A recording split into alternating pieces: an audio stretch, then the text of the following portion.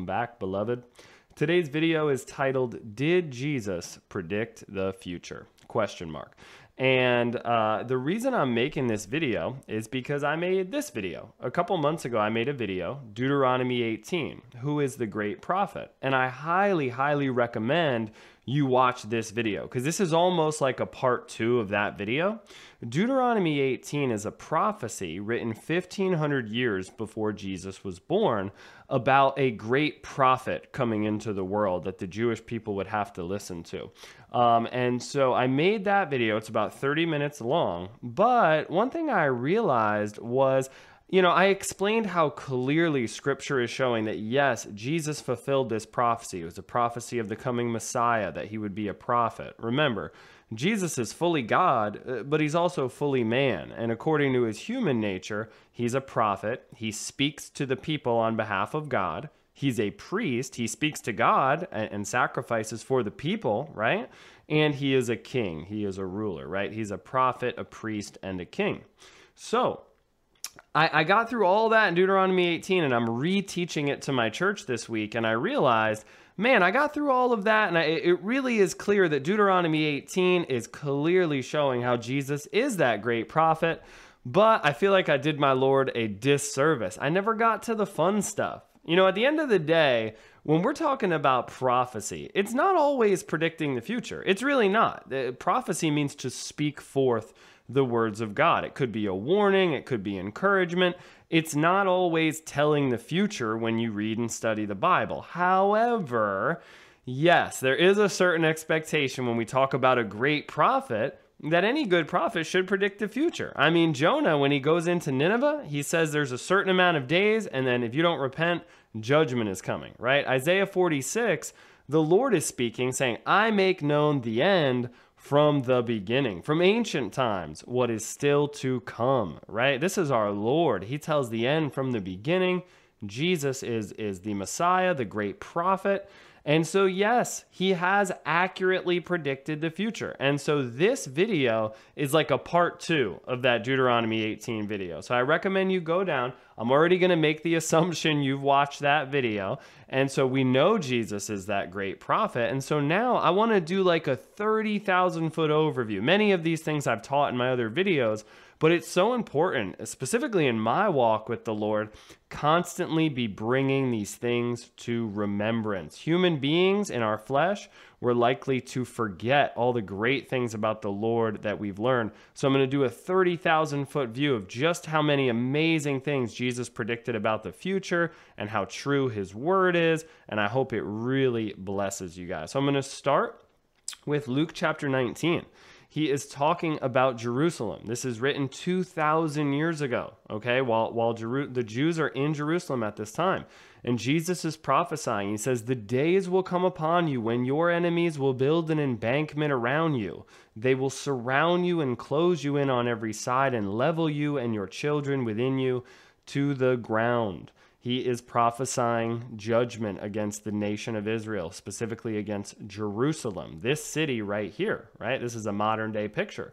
And that's exactly what the Romans did. 35 years after Christ died, roughly, they came in, and you could just study it. It's historical fact. It is the Roman siege of Jerusalem. Okay, very straightforward, clearly fulfilled, right? You can go on to another verse in Matthew 24. Jesus is talking now specifically about the temple in the middle of Jerusalem. And somebody said, look, do you see how amazing this temple is? I mean, this is a massive structure, sort of the focal point of Jerusalem. And Jesus says, do you not see all these things? These are massive stones, by the way, right? The boulders that could take 10 men to move, right?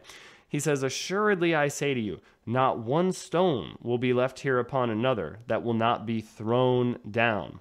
So this is another extremely specific prophecy about the Roman siege of Jerusalem. He says, not one stone will be left. And at the time, in the temple, in between the stones, they put gold. They were wealthy. They were able to do that. And it was just a massive, glorious structure. And Jesus says this is all coming down, not one stone. And so it's recorded in history, and you can go to Jerusalem. I've gone, I've seen it. The stones are all fallen apart of the original temple. Not one's on another. And the reason it's completely destroyed is the Roman soldiers wanted to burn the gold out. So they toppled all the building. They wanted to get the gold in between the stones. And so just like Jesus said, every single one was taken. So not only that Jerusalem would be sieged, which it was, they estimate up to 1 million Jews died in the siege. It was like a mini Holocaust. Very, very serious judgment. Jesus cried over Jerusalem when he saw them. He said, "Oh, I wish that you would be gathered under my wings like an eagle or a hen would gather them and, protect them." But he said, you just wouldn't. They just rejected him no matter what. And so he prophesied this judgment on him. And both of those clearly happened. But then it goes even further. In Luke 21, Jesus says they, the Jewish nation, the Jewish people. Remember, Jesus was a Jew. He was of the tribe of Judah. It says they will fall by the edge of the sword and be led away captive into all nations. This is a historical event called the Jewish diaspora. It literally just happened. Everyone knows it's true, regardless if you believe the Bible is the word of God or not. Nobody argues about that. Okay, they literally, from the Roman siege of Jerusalem 2,000 years ago, they were led away captive into all the nations. And it says Jerusalem will be trampled by Gentiles, by the nations, by non-Jews, until the times of the nations are fulfilled. And I'll make another video explaining what exactly the times of the Gentiles or the times of the nations are. All you need to understand today is Jesus is saying, as a judgment, you are going to be scattered to all the nations. But one day that will be, it's only until a certain fixed period of time. The times of the Gentiles are over. To this day, Jordan actually controls the Temple Mount. And when you go to Jerusalem, there's the Gentile section and the Jewish section and all these different sections. Jerusalem to this day is still trampled and will be until the second coming of Christ, right? The end of the age. Now, talking about this led away captive into all nations, there are hundreds of verses in the Old Testament that warn about this. It's incredible. Jesus is just echoing those prophecies of the coming judgment for rejecting their God, right? But here it is in real time. This is literally where Jews live this day. 7 million of them have been gathered back to Israel. Most of these are just right after World War II. Israel wasn't even a nation because they were scattered all over the world. But in 1947, they became a nation again. In 1967, after the Six-Day War, they conquered Jerusalem. So about half, there's only 15 million Jews in the world, roughly. Half of them are in Israel. A huge portion are in America. But look, there's Jews all over the world. Just like the Bible says, they have been scattered. However, God has begun his work of gathering them back up. Here's statistics of how many Jews were in the land of Israel over time. 500 years ago, virtually no Jews, only 5,000. This is the non-Jewish population. This is the Jewish population. 500 years ago, like 5,000 Jews. Literally, pretty much no real Jews up until about 1936. And then in 1947, right, that's when 630,000 Jewish people are there. That's the establishment of the modern state of Israel, which is a fulfillment of Bible prophecy. You fast forward, you just see it growing and growing over the years. Now there's 7 million Jews, 10 times as many, right? And so I brought up these verses so you can see the word of God come to life. Ezekiel 36 is written 2,600 years ago. And it warns of this judgment. It says, I'll take you from among the nations and gather you out of all the countries and bring you into your own land. That's what he did. Look, I mean, Jesus warned 2,000 years ago, I'm going to scatter you. All the Jews are out of Israel a couple hundred years ago. Look, in 1800, there's 24,000 Jews there. That's like a small town. That's nothing, right? Now, he says, I'll gather you back. And he starts to bring them back. Now the Jews are back there. Jesus warned 2,000 years ago, you're going to fall. You're going to be led away captive to all the nations. That's what I showed you. They were. Everyone knows that they were. But there will be a time where you'll be gathered back up. The times of the nations will end. And when the Messiah comes back, the Jewish people, the Bible makes it very clear, would be back in their land. And so you see, Jesus clearly prophesied the Roman siege of Jerusalem. He prophesied the temple would be destroyed, and he prophesied his nation as a judgment would be scattered to the nations and then gathered back up. And that's all happening in real time. And over the last 70 years, it is happening rapidly. So very clearly, that's the fun stuff. He can predict the future. But now I want to go to eschatology with you. Eschatology is the biblical study of the end of the world, how God says he's going to wrap things up, right? People call it the time of the tribulation, a 7-year period of judgment. The book of Revelation is the revelation of Jesus Christ. That's the first couple words. It's the revelation of Jesus Christ. That's the revealing of who Jesus is. Spoiler alert. He is God, right? Jesus is God. That's what the Bible's telling us. But it also gives us prophecy, okay? When we get into eschatology, the study of the end times, we're not trying to say with every new piece of technology or every new sign, hey, the end is nigh, or hey, it's right now or this second. That's not what I'm ever trying to do. However, I always talk about this sweet reasonableness of eschatology where the Bible tells us where we are headed, okay? And the Word of God and Jesus clearly says in the book of Revelation, I, Jesus, have sent my angel to testify these things in the churches. So the book of Revelation is Jesus talking to us, right? There are several prophecies in the book of Revelation that you can just see couldn't have been fulfilled thousands of years ago. The only way Jesus could have known is if he understood our current technology, which he did because it's not that complex to the creator of the universe, right? So let me break it down. Here's one of them from Revelation. This is me, by the way. This is a real picture of me last week. Okay, I was waiting all day to make that joke. All right, so Revelation 11, just to give you some backdrop, we are deep into the tribulation. Half the population of the world is gone, horrible judgments, it's real time, Christ is coming back soon, okay? So Revelation 11, the world is in a serious state of turmoil, and there are two witnesses, two prophets that God supernaturally and miraculously empowers to speak his truth and to bring judgment on the world, and they are going to be just two pillars of truth at the time. And it says when these people, these two witnesses, finish their testimony, the beast, that is the Antichrist, that ascends out of the bottomless pit, will make war against them, overcome them, and kill them. So very straightforward. You're going to have the two witnesses. They are going to be overcome, and they are going to be killed. And it says their dead bodies, so they are dead, will lie in the street of the great city, which spiritually, this is key, is called Sodom and Egypt, okay, where also our Lord was crucified. Jesus was crucified in Jerusalem.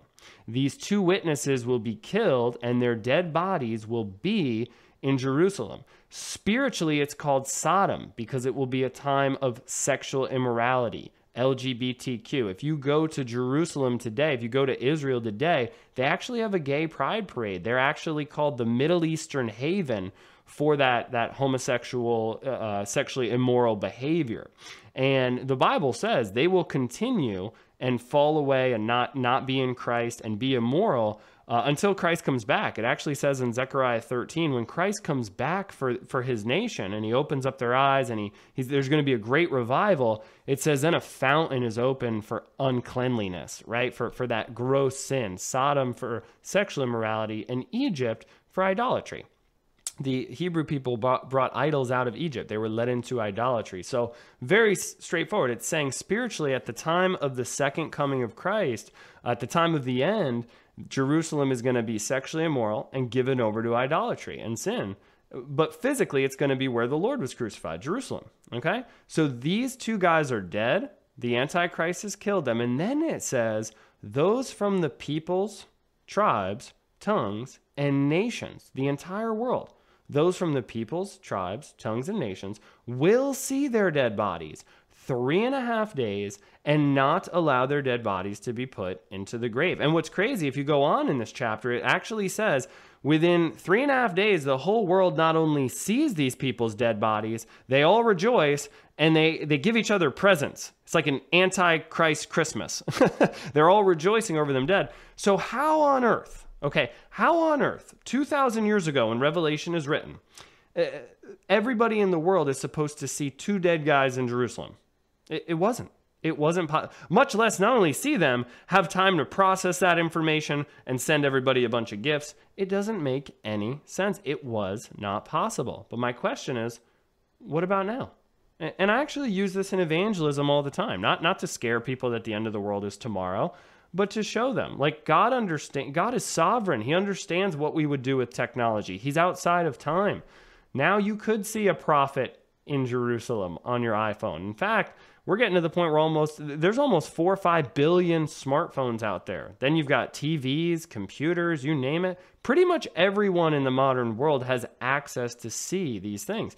2,000 years ago, when this book is written, it doesn't say that, but it does now. It's clear now what the Word of God is saying. And so I always say there's a sweet reasonableness with eschatology and the study of the end times, how it wouldn't make sense then, but now it's clear. You can see, okay, yeah, that's reasonable, and the world headed towards that direction.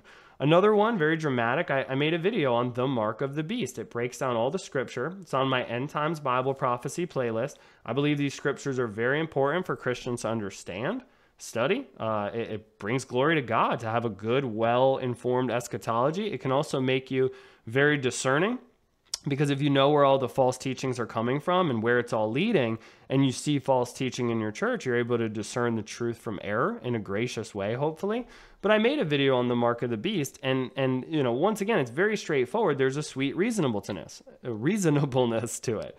In Revelation 13, it talks about the mark of the beast. It is an economic system. I brought up a little picture of Bitcoin here. I'm not anti-crypto by any means, but everything's going digital now. Money is going digital. Cash is seen as very dirty after COVID. You know, Revelation 13, it talks about the mark of the beast. It says, you know, the Antichrist, and he will have a religious leader as well, called a false prophet. The Antichrist will be a world government leader or dictator. The false prophet will be a world religious leader, right? And he will require all people, small and great, rich and poor, free and slave, right? Everybody, every type of person, to receive a mark on their right hand or their forehead. And without that mark, you cannot buy or sell unless you have the mark or the name of the beast or the number of its name. And 2,000 years ago, that just really wouldn't be possible for all types of people on the earth, right? It would be too much to manage that. But now you could kind of see that materializing. In fact, if I were going to take over the world, I would certainly want to control the money and the ability to buy and sell food, right? And of course, they would do that digitally. I'll pull up this 30-second clip, blows my mind. I see it all the time, but I'm seeing a lot of people talking about chips and QR codes on our hands, and you can link the QR code to your bank account, to your cryptocurrency account. All these different things I see transpiring. I would never look at something and say, oh, that's the mark of the beast. But I believe humanity is being prepared, because the people and the groups most pushing these sorts of technologies are people that are very interested in controlling the entire world. So check this video out really quick. That lasts a lifetime. There's a new tattoo in town. Did you hear about this one? Vice reports the trendiest tattoo of the moment is the QR code. You know, right? Those little codes at the table of the restaurant where you can scan out and specify what the appetizers are. Or shop in any retailer. I don't understand. Wait. Okay, so you know those little codes. But why?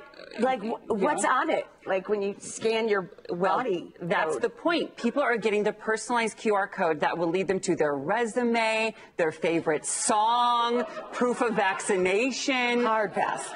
If I ever did this, I would get a link to that Bed Bath & Beyond. And so pretty straightforward. You know, it says in the last times too that scoffers would come according to their own scoffing. And so as the signs of the times get more and more clear and more dramatic, right? The Bible says we suppress the truth in unrighteousness. We know what's true. All of mankind actually knows God exists. They just don't want to submit to the lordship of Jesus Christ, right? But you see kind of the sweet reasonableness I'm talking about now, just sort of building, right? And so the Bible makes it very clear. Another one is globalism, right? The Bible makes it very clear, okay? And I'm doing a very high level look at this. Really, check out my Daniel 7 video and my Daniel 2 video, talking about the statue in Daniel 2. But the Bible makes it very clear. At the time of the end, there will be a global government. Daniel 7, written 530 years before Jesus was born, about 2,600 years ago, talks about a fourth kingdom that will appear on the earth, a fourth world kingdom. And it says it'll be different from all the other kingdoms. The last world kingdom was Rome. That was 2,000 years ago. Before that was Greece and Medo-Persia. They were all swords and daggers. Now, if we had a world kingdom like the Bible prophesies, yes, it would look different. Look at technology. I mean, it would be fought with tanks and airplanes and drones, right?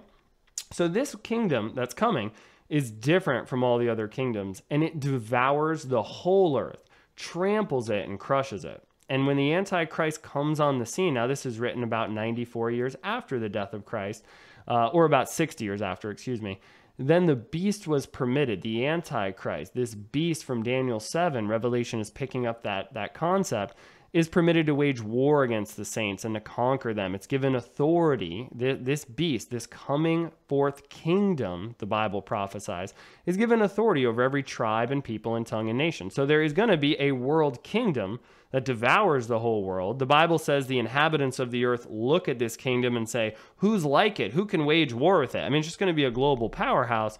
Well, I mean, I just did a video a couple days ago, the World Economic Forum racing toward the mark of the beast. This is media they put out. It's on their website. Right now, it's very clear the people most interested in ruling the whole world and bringing us all together into globalism, they can't stop talking about putting chips on your hands and QR codes and all sorts of stuff in your body. It's all they ever want to talk about. And so you can kind of see it when you have these godless ideologies. We think we're wise, but we become fools. You're just fulfilling exactly what the Bible said would happen, right? And so globalism, the mark of the beast, the gathering back of the Jewish people, again and again and again and again, the Bible is very clear. Jesus has predicted the future. The Word of God was all written by Jesus in a sense, because the Bible says the Holy Spirit is the Spirit of Christ, the Spirit of the Messiah, right? Jesus is fully God and fully man, right? God wrote the whole Bible through the Spirit. Now, he used people to do it, but it's the Word of God, and so it predicts the future again and again and again and again. So now we've established, if you've watched my Deuteronomy 18 video, that not only is Jesus the great prophet of Deuteronomy 18, he also accurately foretold the future. This means we can trust whatever Jesus says. Now, all the things I've been telling you today, they can actually be sort of humanly, reasonably discerned. And I believe they're supposed to give anyone, believer or non-believer, a clear witness of the truth of Scripture. Like there really is a nation in Israel, in the Middle East right now, regathered according to the Word of God and His prophecy. There really is reasonably going to be a mark of the beast one day. There really is reasonably technology where everyone could see two dead guys in Jerusalem. The Word of God is true, it's reasonable, it can be verified, and it stands the test of time. And you should trust it. But you should also trust the things Jesus says that you don't understand. And that's what I want to show you. I want to show you, no matter what Jesus says, we can trust it. Jesus says, "Come to me, all you who labor and are heavy laden, and I will give you rest." You see, there's many people out there that think they're good people. They think they're on their way to heaven because of their good deeds, right? They might claim Jesus, but deep down when you ask them on Judgment Day, if heaven were on the right and hell were on the left, and the Lord were to say, "Why should I let you into heaven?" They always seem to say the same thing to me. Well, I've tried my best. I pray. I love God. Guys, that's all the law. The law cannot save you. The law is just meant to open up our eyes. We can't labor under it and be justified. By the deeds of the law, the Bible says, no one's justified. The law just shows you your sin, that we're lawbreakers. You need a sacrifice for those sins, and that's what Christ offers. On the cross, He bore the wrath of God to make a way for you to be saved. And He offers everyone, no matter what you've done, a free and full pardon. Jesus says in John chapter 7, on the last day of a great feast, He stands up and He cries out and He says, "If anyone thirsts, let him come to me and drink." Anyone thirsts. In John chapter 6, Jesus says, "Most assuredly I say to you, he who believes in me," if you have faith in Jesus, you have everlasting life. I just showed you all the glorious truth of the Word of God, how powerful it is. Jesus says, heaven and earth will pass away, but my words will not pass away. So if you are confident, if you have faith in Christ today, you have everlasting life. That's a glorious gift. Rejoice in it. John chapter 8, Jesus says, "I am the light of the world. He who follows me will not walk in darkness, but have the light of life." That's what Jesus offers. Light, life.